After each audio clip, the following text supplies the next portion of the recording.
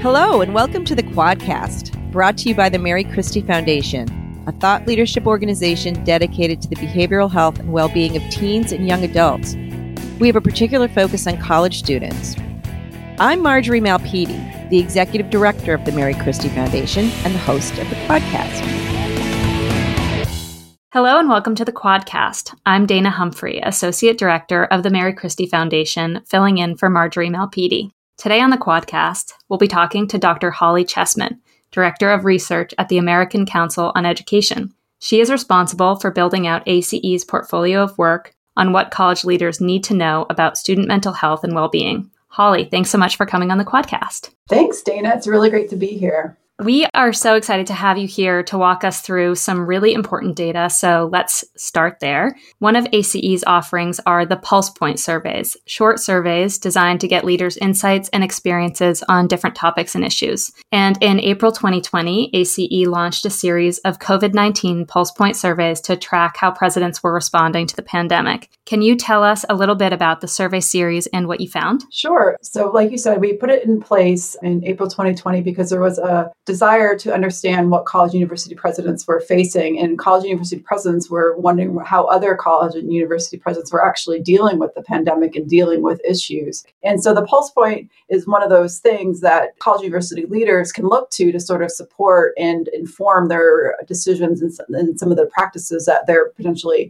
incorporating because of the pandemic. That's great. And I know that you specifically asked some questions about mental health on those surveys. What did you find about the concern for mental health among college presidents and some of the strategies they were thinking about implementing? Sure. So basically, one of the things that we did in April is we came up with a list of issues, asking presidents to sort of, out of a list of 17 issues, and we listed things like summer enrollment, fall enrollment, faculty and staff, mental health. And then also we included a thing about student mental health. We asked presidents to select the top 5 most pressing issues that they were currently facing on their campus. And those 17 issues that were listed on the Pulse Points were pretty steady throughout the entire iteration of the survey. And so it's been interesting to sort of track how college and university presidents are thinking about the issues as it relates to COVID-19 and what's rising to the top for them. And so student mental health has continued to be in the top 5 most pressing issues out of the 17 issues that we list.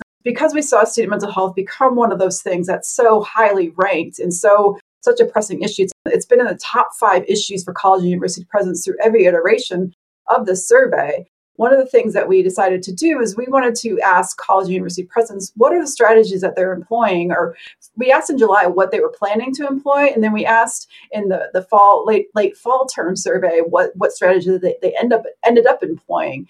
And that was a really good opportunity to see. We did a qualitative, open-ended question about the strategies. And then we used the strategies that they talked about in the July survey to inform how that question would be developed in the late fall survey. And so that summer question, things like implementing virtual teletherapy, they were rethinking staffing. They were either hiring more, they were partnering with institutions that have counseling programs to augment their services. They were establishing relationships with community resources to help them. And then there was a training and support component of that as well. And that was sort of things like they were looking at training student advocates who could reach out and help students with their mental health. They were talking about how to train faculty and staff in order to be in a position where they could provide assistance. And it's also about increasing awareness, developing groups, and providing resources to faculty and staff. And so those are the 3 that rose to the top when we did the qualitative analysis of those results about strategies. And then we use that to inform our late fall term survey, along with pulling our partners in the space, which includes partners like Healthy Minds, Active Minds, ACHA, Steve Fund, and Mary Christie Foundation. Thanks so much, Hollie. I think it is so encouraging for us to see at the Mary Christie Foundation, and really for everybody who cares about college student mental health, to see mental health maintained as a concern throughout the pandemic, especially when there are so many competing concerns during this time. So it was something that we feared would fall by the wayside, but it's really encouraging to see it keep top of mind for college leaders. Absolutely. And we were encouraged to see that as well. And, it's interesting when you look at the data, you see it's in the top 5. And then this last iteration of the pulse point that went out last fall, it was the number one concern of college and university presidents. It hovered in the top 2 to 3 to 4, 5 area in the initial surveys. And you could see when students were off campus, it sort of dropped, but it was still top of mind, but it wasn't as top of mind. And then as soon as the students came back, you saw that number just go back up with how concerned college and university presidents are about student mental health on campus. Wow. Yeah, that's really reflective, I think, also of just how students are reacting to the pandemic. So it's good that it's clear that college leaders have the pulse on their student populations as well. You also collected during the PulsePoint COVID surveys some qualitative data. And one of the most compelling quotes to me was about the disproportionate burden felt by the historically disadvantaged student groups. And I have the quote right here. It is, "Low-income students are having trouble seeing themselves in college at all now. They feel like they need to be at home to support out-of-work parents. They fear having to go online again due to lack of internet and quiet study spaces." Was this something you saw a lot? I think it was a prominent concern. We did ask college and university presidents what sort of concerns were facing their underrepresented groups on campus or their historically marginalized groups on campus. And the theme that comes up at that quote is something that we saw, right? There was concerns about students having good, reliable internet access in order to participate in online courses. They were concerned about students in food and how they were able to access food in food pantries. There was concern about things like whether or not a student had the ability to work and balance the payment for the classes because so many people were being laid off due to the pandemic, especially around some of the service areas that were some of the students' work. And so we saw that as being a particular concern. And it especially came up in that particular question when we asked what concerns they had. We also saw in the qualitative data things like what they would want to ask their fellow presidents. They came up with questions to things like, how are you supporting your underrepresented groups on campus or your historically marginalized groups on campus? How are you providing things like internet if you're at a rural institution where you may have internet deserts and things like that to deal with? And so we saw that as a common theme with presidents wanting to know how other presidents were potentially addressing the issues on their own campuses so that they could learn from each other. Yeah, unfortunately, it seems to be a common theme across many recent surveys. So it's definitely something for us to keep in mind during COVID and beyond. You also conducted a PulsePoint survey in 2019, which collected mental health data. What did it tell you about concern for mental health at that point in time? Sure. I think one of the things that was really interesting about that survey, we had about 400 college and university presidents respond, and it was solely based on the topic of mental health. And one of the things that we found in that particular survey is that over 81% of them actually indicated student mental health was more of a priority for them as presidents than it was compared to 3 years ago.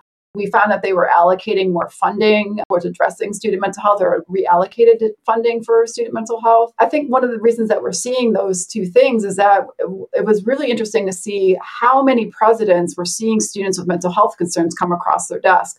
Almost 70% of presidents were seeing students come across their desk a few times a month or more. And when I actually presented this preliminary data to the audience of college and university presidents, I had a president from a large four-year institution said, I am hearing about students with significant mental health concerns every day. It was apparent from that particular survey that it was rising to the level of the president and it was coming across the desk of the presidents more frequently, that students were struggling on campus. And one of the things we also saw, too, is that presidents were agreeing or strongly agreeing that their staff was spending more time addressing student mental health concerns than they were 3 years ago, as well as the faculty. 90% agreed that staff were and 82% agreed that faculty were. And so I think that we're going to see those numbers continue to go up, especially as it relates to COVID, because the touch point for a lot of these students is the classroom, and whether it's virtual or in person. Yes, definitely. And we recently spoke on the Quadcast to Sarah Lipson from the Healthy Minds Network about how faculty really are the first line of defense during COVID. They're the only ones really seeing the students during this time. Absolutely. That's a really good and important point to keep in mind when we're trying to help and support our students. So, Hollie, this work is so great and so helpful to your audience and to our audience. Where can we find more of your work and future ACE Pulse Point surveys? Absolutely. I would definitely encourage folks to check out some of our resources on acenet.edu. We hosted on our site right now under student success is student mental health and well-being. And we just actually released a report on mental health task forces where we looked at 16 mental health task force reports that were president or provost appointed, and they were publicly facing reports. So we were able to do a comparative analysis across those reports to sort of give people an opportunity to understand how mental health task forces function on campus and what they might actually see as a result of those task forces. You can also find our COVID strategies on how to support student mental health on that website. Our pulse points are actually on AceNet as well, and they're under the senior leaders and teams prompt. And you can see that all of the recent pulse point surveys and take a look at the interactive data that we have available there.